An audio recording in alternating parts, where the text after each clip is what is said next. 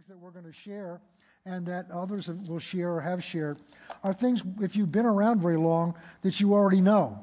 But there's so many things I'm studying, learning, meditating on things that I've taught many, many times, that I've read many, many times, I've listened to many, many times. But that repetition, I heard this years ago, somebody said, the problem is we leak.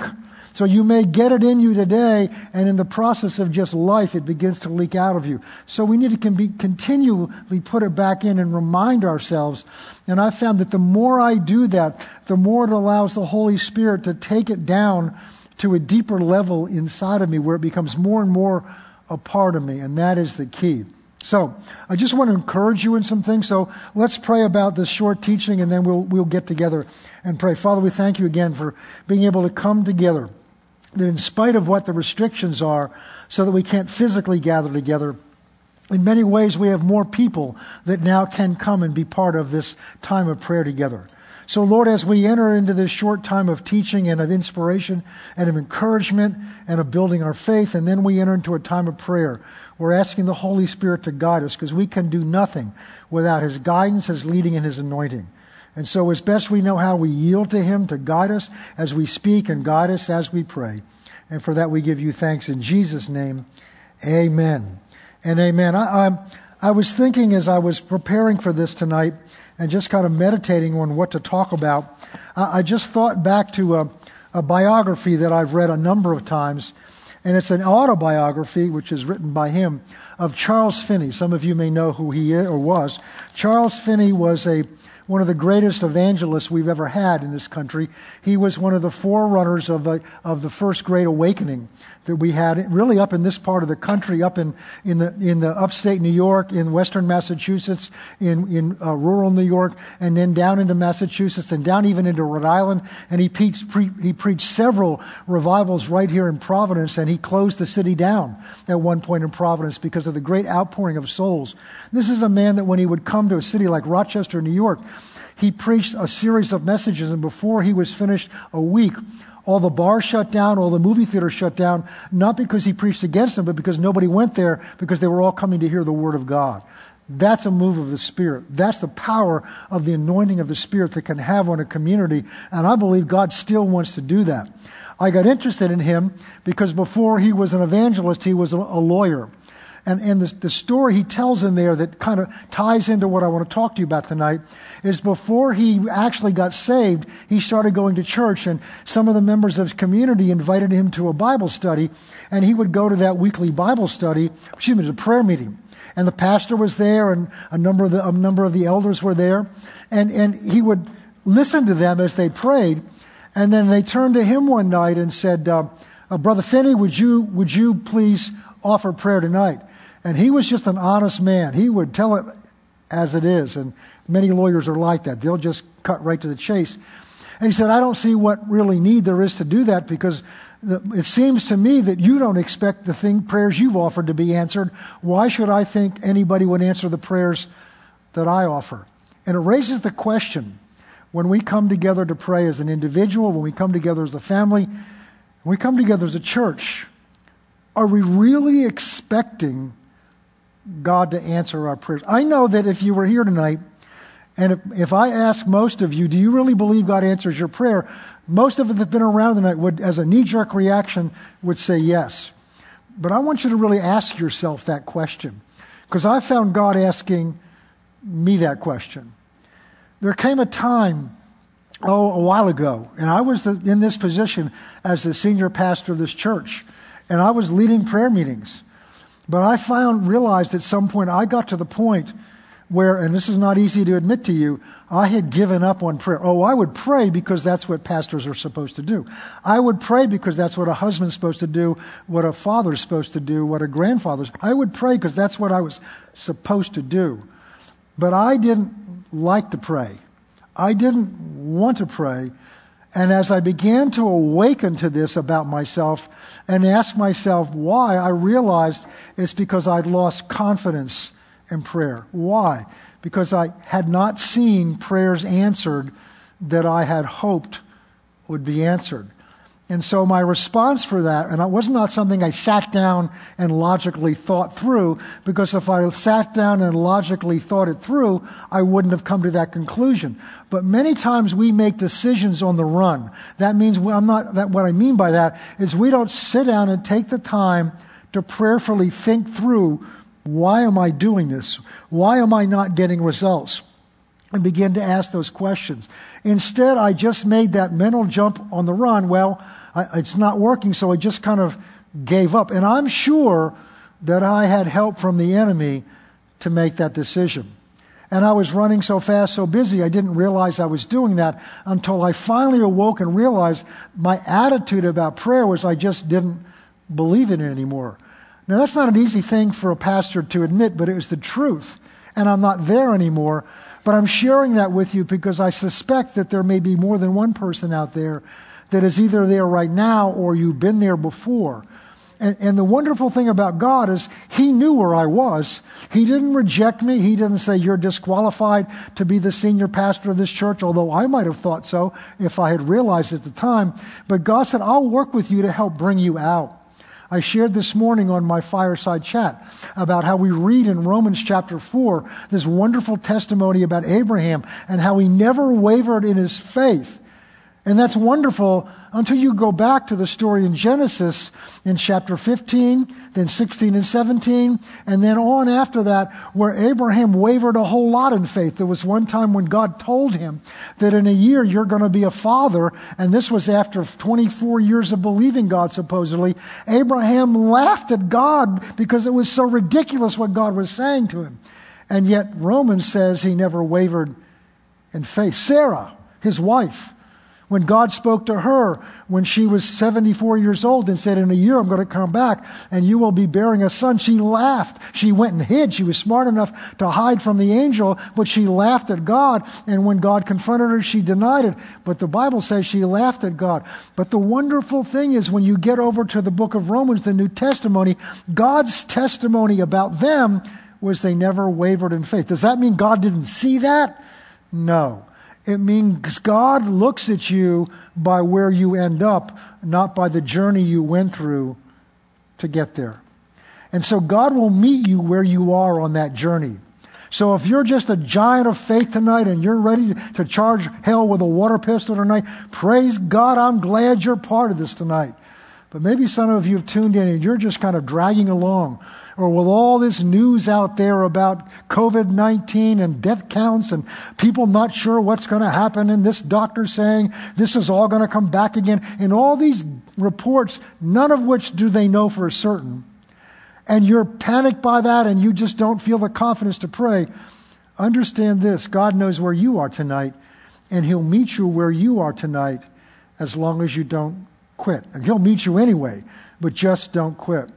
I shared that with you because when I realized it and got honest with God and just began to ask God to help me. See, God loves you. God's your partner in this with you. We talked about this last Sunday. God wants to bring you from where you are to where He wants you to be. The Bible says in Philippians, God is at work in you, both to will, to change your will, and to work out His good pleasure in you. So include God in your journey. Ask Him to help you where you are. Ask Him to help you get from where you are to where. Don't try to do it on your own. I had to describe to somebody one time, I think our image sometimes is that when we're saved, God gives us an assignment here and says, all right, hot dog, you work this out, and I'll be at the end of your life, and when you get there, I'll give you a report card on how well you did. And it's up to us to go from here to there without falling. That's not what the Bible teaches. The Bible teaches you can't get there unless He's at work in you to help you. God is your partner. He's not your judge. He's your Father. He's your partner to help you learn and to grow in these things. So I've learned just to be honest with God. And sometimes I don't even know where I am. I'll just ask Him, Father, help me to see where I'm. Show me where I am. And that honesty with yourself is where it starts. And then that honesty with God will open a door to help Him work in your life. So I share that way of testimony to encourage you. And this is part of what God began to take me to. Because I began to ask, the question is, God, why am I not seeing answers? Now here's the mistake we make. We get to that place where we may be in that same place where we're frustrated, and then we go from frustration to disappointment, and then we go from disappointment to discouragement, and when we go to discouragement, we just begin to settle for no results. And so many of us walk at that place, never question it, and we just settle for no results and go through the motions of prayer without actually expecting any results. And what began to go off in me is, wait a minute. If this is God I'm talking to, and this Bible tells me the truth, then I ought to be seeing some results. So God, why am I not seeing results? When you get to that place, He'll tell you why you're not seeing results, and then He'll help you make the change. So here's part of the answer God gave me. Different scriptures, but here's part of them. So we're going to go to James chapter 1. James, a bondservant of God and of the Lord Jesus Christ, of the 12 tribes which are scattered abroad. My brethren, so he's talking to believers. He's going to talk about a difficult, challenging time that they were going through. So this is something we can relate to. My brethren, count it all joy when you go through various trials. Boy, does that apply today. Knowing that the testing of your faith produces patience, or that word means endurance. We could spend the whole night on that. But let patience have its perfect work, that you may be perfect and complete, lacking nothing. Now here's what we're going to get to. If anyone lacks wisdom, and this is talking specifically, it applies generally, but this is talking specifically when you're in the middle of a crisis and you don't know what to do. And so in that crisis, James is telling us, the Holy Spirit by him, that's when you need God's wisdom. And the only true wisdom comes from God. And so what does he tell you? If you lack this wisdom, let him ask of God. It's that simple. Ask of God. I need your wisdom in this situation. A lot of times we think we know what we need. God, I need more money. God, I need a job. God, I need healing. God, I need... When what we need is God's wisdom about what to do. I had a situation come up in the last day or so. And it was one that I was starting to, if I listened to it too much, it could create panic in me. I don't know what to do. It's an overwhelming situation. And when you don't know what to do and you're overwhelmed, it's very easy, if you don't gain control, to slip into a panic. But I've learned to turn inside. And as I began to pray and got quiet and just expected God to give me an answer, I got God's wisdom of what to pray about in that situation. Now, to pray for a total change of the situation, I wasn't there. But when God showed me His wisdom of what to believe Him for, I know that's what I can believe Him for. See, that's working together with the Holy Spirit, showing you what to pray, what to do, and then there's an anointing on that, and then there's confidence in that. So if any of you lacks wisdom, let him simply ask of God. Notice this, and notice God's promised response. Who gives to all, that includes you and me, liberally, generously. God doesn't just take a little eyedropper of wisdom or whatever you need and just sparingly give it to you, because He's only got a limited amount and He's got to ration it out to you. No, God has an unlimited supply of wisdom. God has an unlimited supply of grace. God has an unlimited supply of love. He has an unlimited supply of faith. He has an unlimited supply of whatever you ask Him for, and He promised to give it to you liberally, generously. Look at this. And without reproach. He won't judge you for being where you are.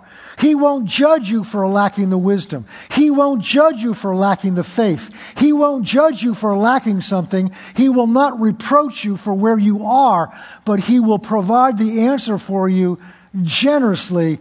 But here's the key. You have to ask Him. Over in chapter 4, James says, you have not because you ask not.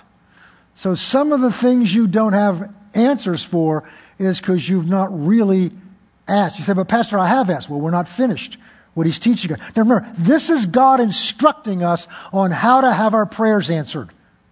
And this is part of how God instructed me of why I was not seeing answers. But I had to get to the place where I wasn't satisfied with not seeing answers. That's when I got an answer from God of what I needed to adjust and change. So God gives to you liberally. He will give with you without reproach. And God has promised that if you do that, it will be given to Him. God has promised that. And that's what changed my prayer life. Wait a minute. God has promised that if I do what He says, then He has promised He will provide the answer. That means very simply with my lightning-like mind that if I don't have the answer, either God lied to me about providing the answer, or somehow I've not met the conditions. Only one of those two is possible. Either God's lied to me and He won't answer when I come to Him, or somehow I've not met the condition. But Pastor, I've done it. Well, one of you's wrong. Either God's wrong or you're wrong. And I had to ask myself that question. Well, I'm wise enough to know it's not God that's wrong. So somewhere, whether I understand it or not, I'm not meeting the condition that He prescribes for answered prayer. Over in John 15, verse 7, and this is the verse God did use with me. It's Jesus said, if you abide in me and my words abide in you, you shall ask whatever you wish. Now see, what we often do, well, I don't know if it's God's will. God's saying, ask what you wish. God's not saying, ask my will, ask what you wish. But here's the catch. If you abide in me and my words abide in you, you're not going to ask for something that's outside the scope of His will. So as long as you're abiding in Him and His words abiding in you, then you have confidence that whatever you ask Him is His will. And He's promised that if you abide in Him and His word abides in you, Jesus promised you will have whatever you ask. And I realized I was not getting whatever I asked. So the Lord took me back to that verse and He said, that means that either I'm not fulfilling my promise or you've not met those two conditions. And I used to look at, well, I'm doing that, and I realized somewhere I'm not doing that. Because God's always right. Once I was open to find out how I was not doing that, I was in a position for the Holy Spirit to teach me what I needed to adjust and change. Now bring that same mentality over to these verses. Verse 6, here comes the conditions. And these aren't conditions whereby we're earning something from God. That if you do this, then I'm going to give you this. If you do this, then I'm going to give you... No, they're principles. There's a difference between a principle and a legalistic law. Simplest example I can take is this. You go to the doctor says, all right, you've got bronchitis. Here, I'm going to prescribe for you this antibiotic. You're going to take one pill twice a day for 5 days. Don't miss any doses. Even if you start feeling better, take all the pills in the bottle. So you go home, you're all excited, you get the prescription filled, you take the first pill, the second pill, and then you kind of forget. And you say, well, that was a good idea, or maybe this isn't working, or whatever, and you just stop taking the pills. Or you take them for 2 days and you start feeling better, and in spite of what the doctor said, well, I'm feeling better, so you stop taking the pills. Well, guess what? In 10 days, it comes back again. You call the doctor up, you're going to see the doctor. What's the first question the doctor's going to ask you? Did you take the pills? Yes. Did you take all the pills? Did you do everything I said? Well, kind of. Well, it only works if you take all the pills. That's not some legalistic law. That's a principle. It only works if you take the full regimen of the prescription. That's the spirit of this. It's not like God sitting up there with a clipboard saying, let's see, you did 1 and 2, but you didn't do 3 yet, so I'm not going to give this to you. No, the reality of this is God has already given you what you're going to ask Him for. The requirement that we're going to look at is so that you can receive something that's already given. And I'll show you that in a minute. And here's the condition. But let him ask in faith. Well, Pastor, I'm in faith. Well, let's see about that. With no doubting.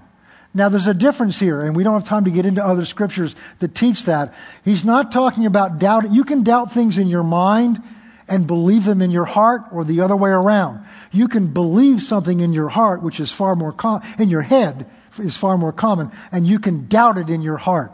Jesus is talking about your heart. With no doubting, now listen to this, for he who doubts is like the wave of the sea, driven and tossed by the wind. Now think of that image.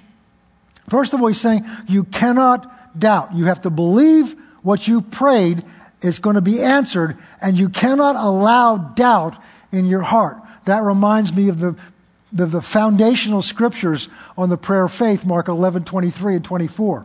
Whosoever shall say unto this mountain, be thou taken up and be thou cast in the sea, and shall not doubt in his heart, but believes in his heart that what he said shall come to pass, he shall have whatsoever he says. Therefore I say unto you, whatsoever things you desire when you pray, believe that you already have received it, and you shall have it. So God is saying there through Jesus that in order to have your prayers answered, prayer is asking for something, but when you ask it, you must believe that he's heard you and that he's answered you, and then you've got to make sure you do not allow doubt in your heart. And that's where the battle begins. Because all kinds of things begin to come at our senses and at our mind to tell us it's not working. And this is where I got discouraged, because I would pray something. And even when I prayed it, I would believe that God heard my prayer. But then between the time I prayed it and somewhere down the road, I would not see with my eyes or see with my understanding any change taking place. And because I spent more time looking at the physical evidence of whether my prayer was answered or not instead of at God's word, I began to doubt in my mind and then eventually doubt in my heart. Now there's an example in the New Testament of this. Well, let me go back. Let me finish verse 7. Now listen carefully. Let not that man, the man that has prayed but does not believe and lets doubt in his heart, let not that man suppose that he will receive anything from the Lord. Notice what it does not say. It does not say, for let that man suppose that the Lord will give him anything that he asked. See, when you ask, God gives it. That's in 1 John chapter 5, 14 and 15. God gives it when you ask. What faith is for is what allows us to receive something that God's given us that we can't see with our senses. So James is saying here, the man who asks God and lets doubt in his heart, he's not going to be able to receive whatever God's answered him. Why? Verse 8, being a double-minded man, unstable in all his ways. Notice what doubt does. Doubt opens the doors to instability in all of your ways. So the example here is the word double-minded is a Greek word that means to be of two different minds about the same thing. So when we pray and we ask God, we believe God's heard us, and then we don't see the results right away, and we begin to get moved by the physical evidence. Well, I don't see the results, so I guess God didn't answer my prayers. Those are two different minds about the same issue. And James is saying, if you allow yourself to be having two different minds about the same thing, you become unstable like the rolling sea. The image there is of the blowing sea tossing a boat around by the waves, so the boat is not staying on its course. Now there's a wonderful story over in Matthew 14 that I can't, and I don't want to get away from this story. There's so much imagery in this that speaks of trusting God and taking Him by faith. Verse 27. The story here is that Jesus has gone up on the mountain to pray. He set the disciples in a boat to go to the other side.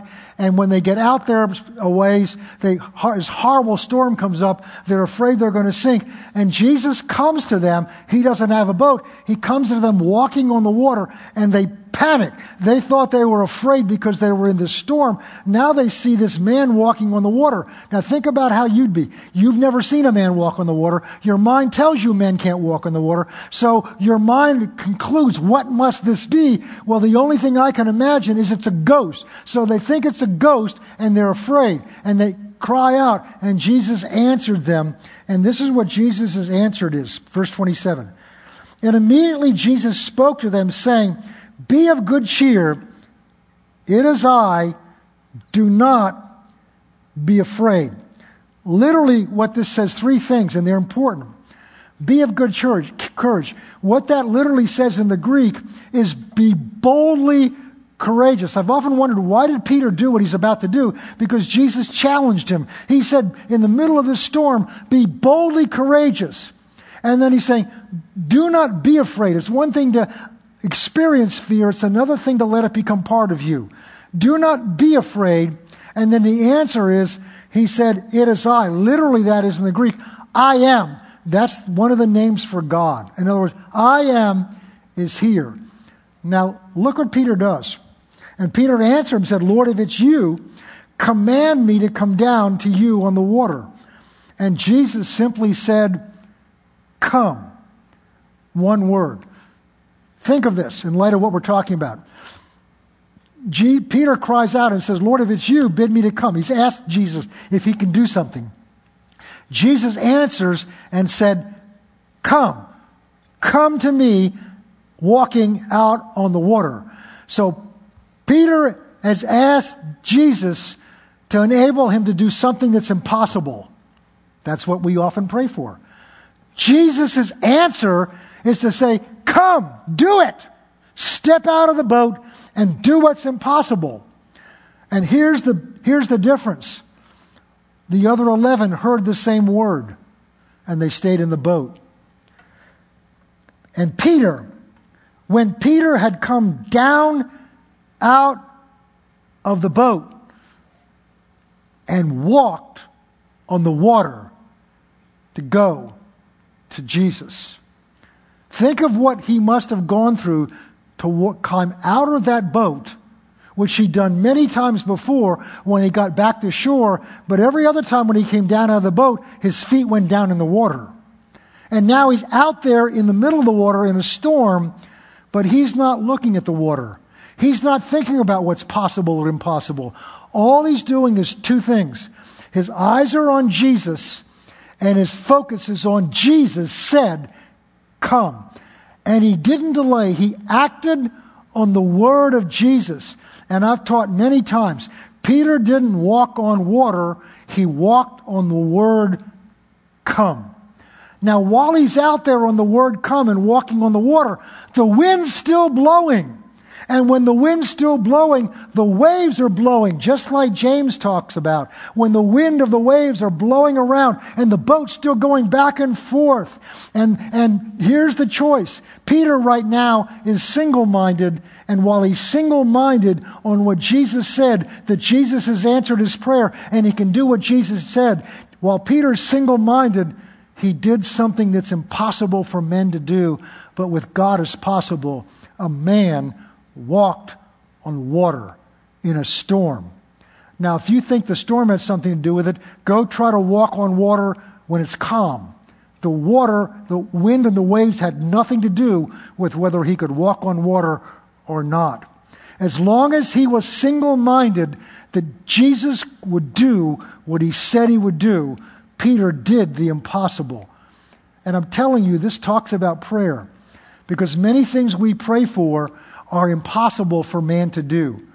To deal with COVID-19 and to stop COVID-19, as we're going to pray again for. To deal with situations where so you don't get this disease. In the natural realm, that's impossible. That may be impossible. Maybe you're exposed to it somehow. Maybe you've already contracted it, and all the medical advice and all the technical knowledge says you're not going to get over this for 2 weeks. But that's not what God has to say about it.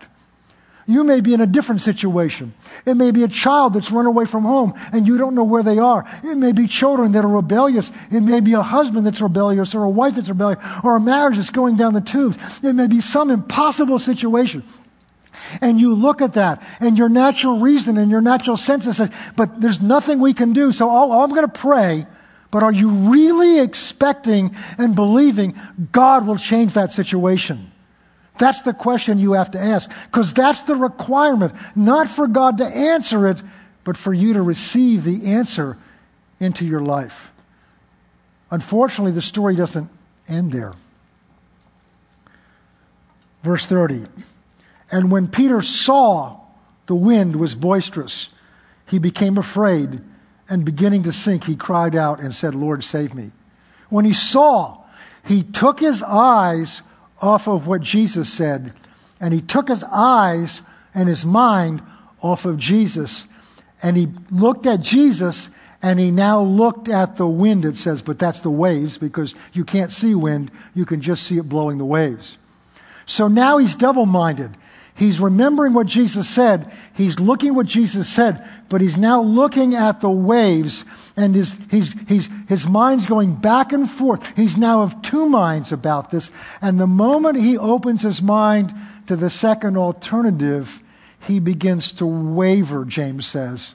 He begins to doubt, and he stops being able to do the impossible. And Jesus' answer to his request can't be fully carried out now. And Peter begins to sink. But here's the good news. Even when he began to sink, he cried out to Jesus and asked for help. And Jesus immediately comes over and rescues him. So if you've stepped out in faith and you've asked God for something that's impossible, and you've been single-minded about standing on God's word, and then the circumstances just seem to have overwhelmed you, and you got your eyes off of that, and you began to sink, I've got good news for you. If you cry out to Jesus, he's not there judging you. He will come to get you and pull you back up. And they walked back to the boat. It doesn't say that, but I can't imagine Jesus swam back with him. I can't imagine Jesus walked back and dragged Peter through the water. I've got to imagine that Jesus took his hand, lifted him up on the water, and they walked back together.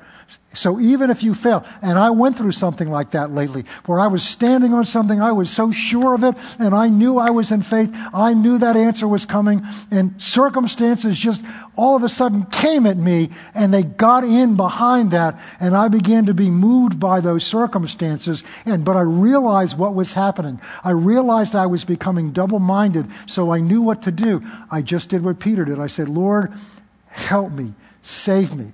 And I felt the Lord just begin to come behind me, strengthen me from the inside, and help to set me back on my course of trusting Him again. Now it's interesting, we'll close with this. It's interesting, Jesus' response to that when he got back into the boat was, "O you of little faith, why did you doubt?" I don't believe Jesus was mad at him. I honestly believe Jesus could not understand doubt. I honestly believe Jesus could not understand unbelief. So think of this picture. They're walking on water in the middle of a storm. And Peter's walking on it. And I believe Jesus inside going, yes, yes, you're doing it, Peter. And then Peter begins to get double-minded and look somewhere else and starts to sink. And Jesus rescues him, gets him back to the boat. And he's going to say, man, why did you doubt? What happened? There was no reason for you to doubt. Jesus couldn't understand that. He was so tuned in and focused on trusting on his Father's word that he could not receive anything that was contrary. Oh, that we get to that place. So we're now going to begin to apply this. That whole lesson was to help encourage us that if you're wavering at this point, maybe there's an issue in your life you're trusting God for, and you realize now you're wavering. Be honest about it. Go to the Lord and say, Lord, help me, just as you helped Peter. Rescue me. I want to trust you.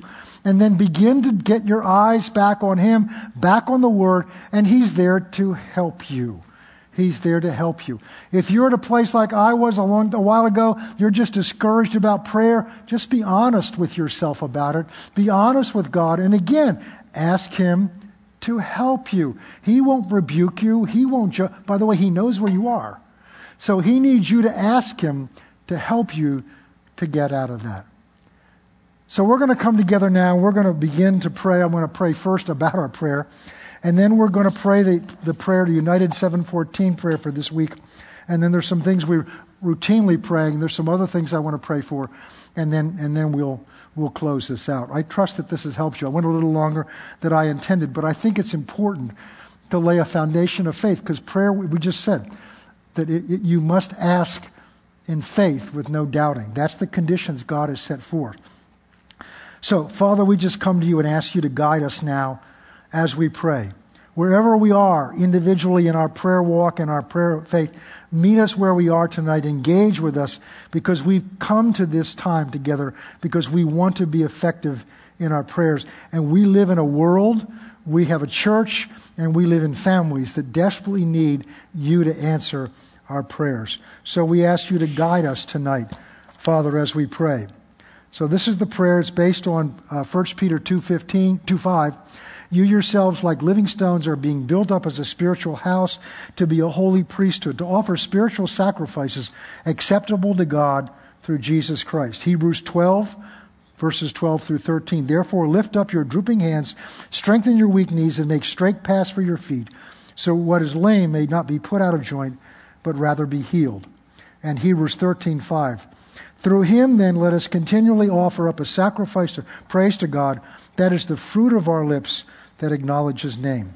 So I'm going to ask you to join with me in prayer. If you have this in front of you, you can repeat this with me, but don't just go through some ritual.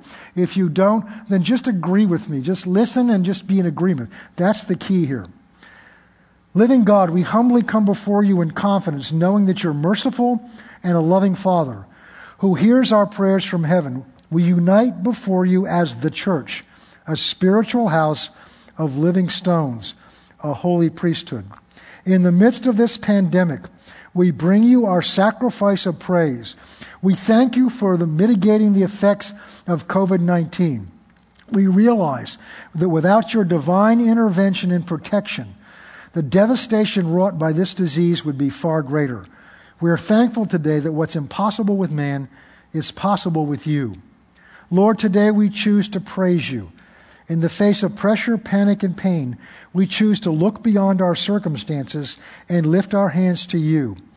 Comfort us in our weakness. Lift us up in your presence as we worship your holy name.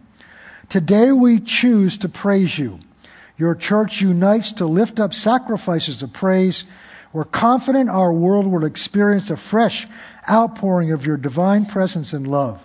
This will result in the conversion of untold millions, and you alone are worthy of our honor and our worship. Lord, today we choose to praise you. This prayer we commit in the mighty name of Jesus Christ. Amen. Father, we also come together as your word has called us to do, to pray for our leaders. Your word tells us to, first of all, pray for those that are in leadership and authority over this nation and over our lives, that we may live a quiet and peaceable life.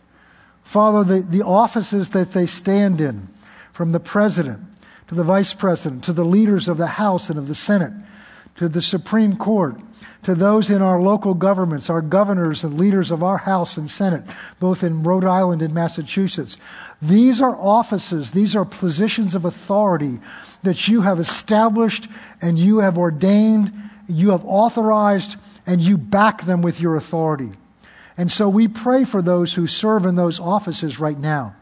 For Lord, whether we like them or don't like them, whether we agree with them or don't agree with them, they're in offices and under authority that you have created. And so we pray for the office, we pray for the authority, and we pray for the man or woman who stands in that office today. So first of all, we pray for our president. Father, we ask you to keep and protect him. We recognize, Father, that what is going on in this world today is not a political battle. It's not an ideological battle. It's not even a battle of diseases and sicknesses. It is a spiritual battle that is going on, and it is part of the end times program of the times that you have called and ordained for this world.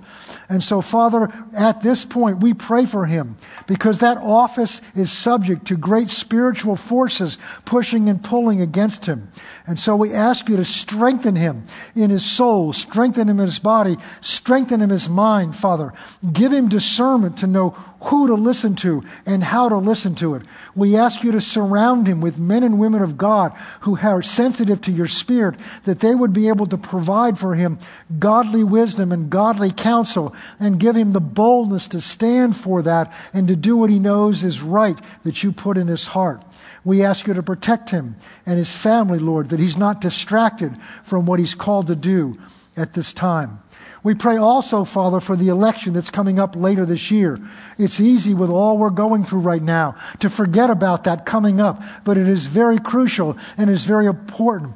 And Father, we pray that this is a crucial election. We pray, Lord, that the person that you call and ordain to stand in that office, who will hear your voice and will carry out your plan and your purposes, that you will work things so regardless of what the media does, regardless of what the Republicans and the Democrats do, that you will supernaturally move to put your person in office.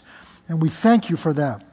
Father, we pray for Nancy Pelosi. We pray for Mitch McConnell and those that are in leadership. It doesn't matter whether we agree with them or not. They are in an office, Father, and we ask you that you would open the eyes of their understanding to recognize that they stand in a place of authority that you have given them, and that they're accountable to you, not to the people, but they're accountable for you to how you exercise that stewardship that's been entrusted to them. That they no longer be moved by power and by politics and by personal preferences, but they recognize the responsibility that you have entrusted to them and for which they will give an account to you. We ask you to provide them with people around them that know your voice and know you and are led by your Spirit to help and to guide them. We pray for Governor Raimondo.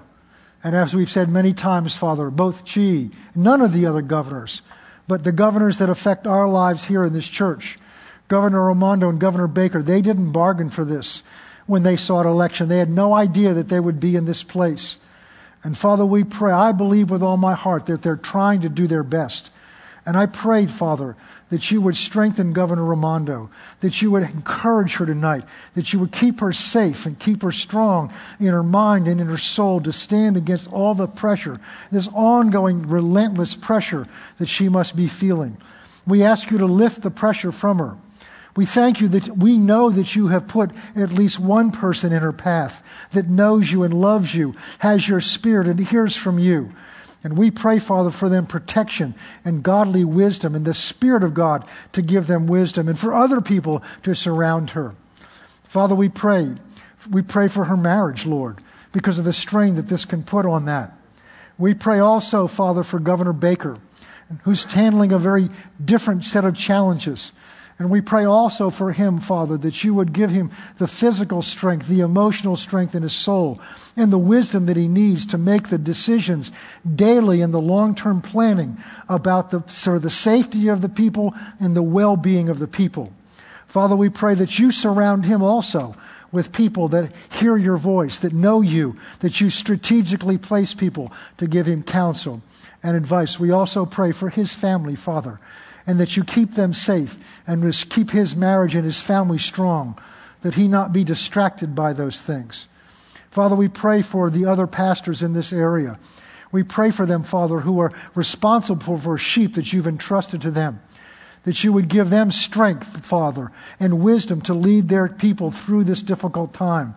There are difficult decisions that are facing us as we must make choices about when to open, how to open, to be able to come back together.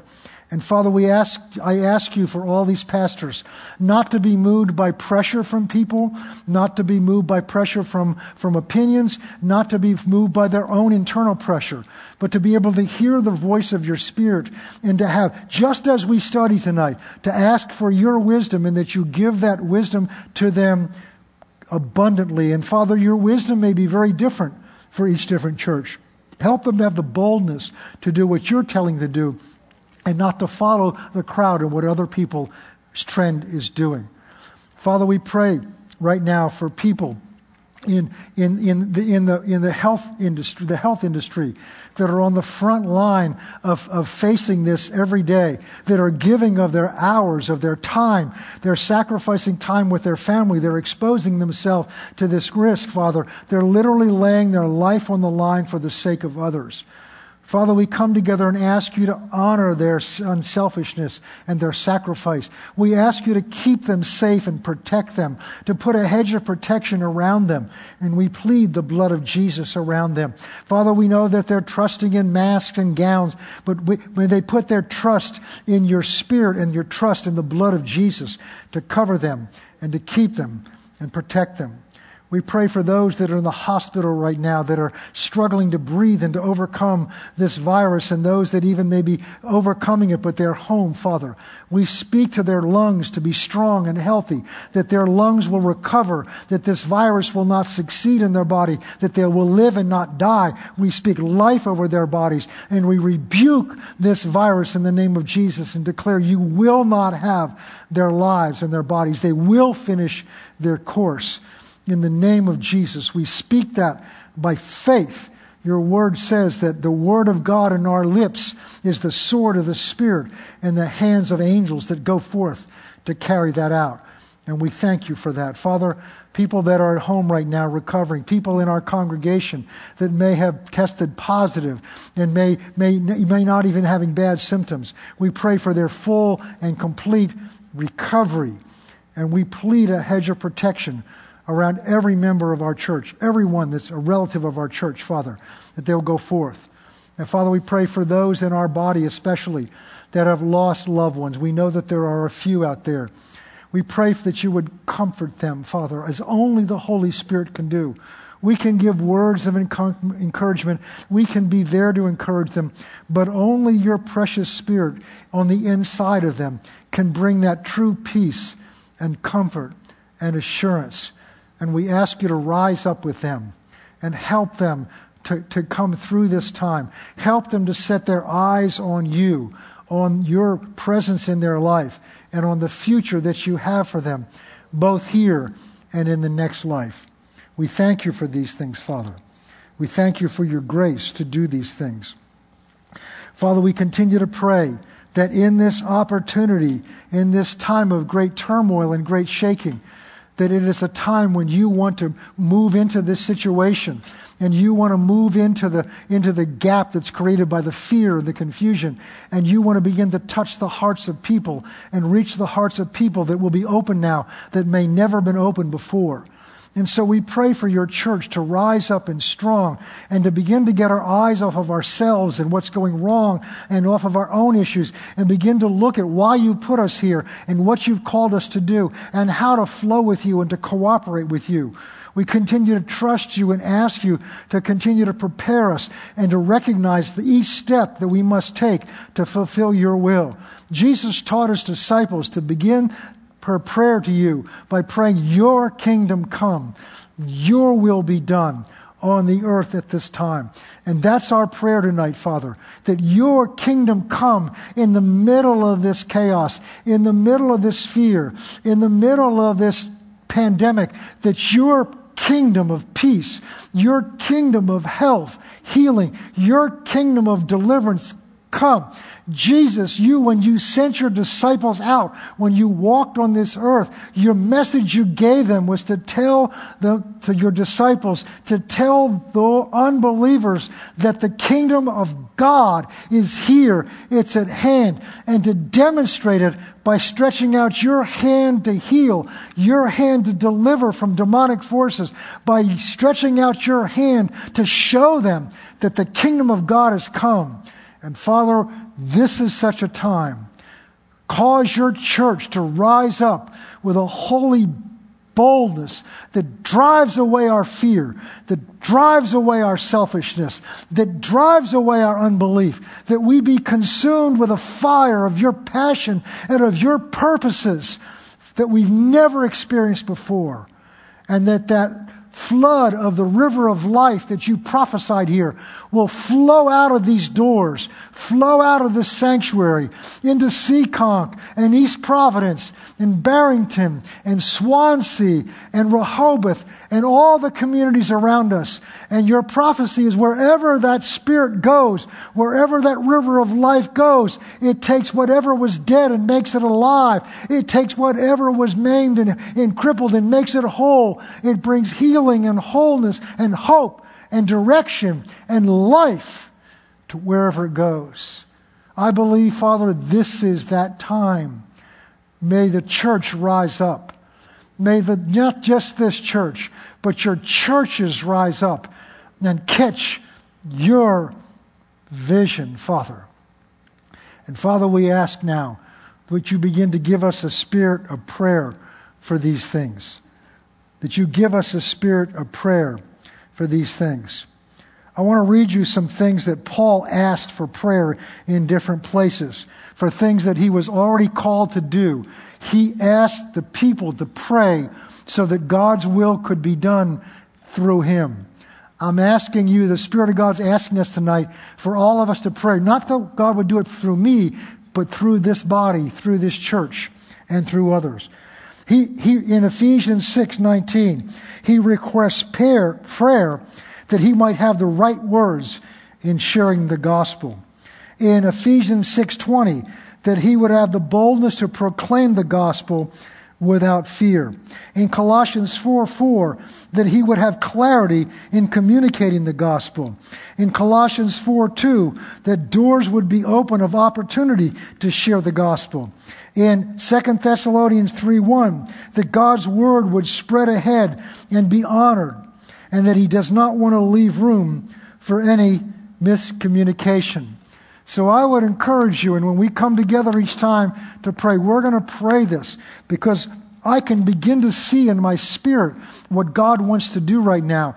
I've shared with you that when this very thing first broke, and I began to realize the enormity of what this could mean, and I know I've shared it with you before, but I just want to remind you of it. I need to hear this again.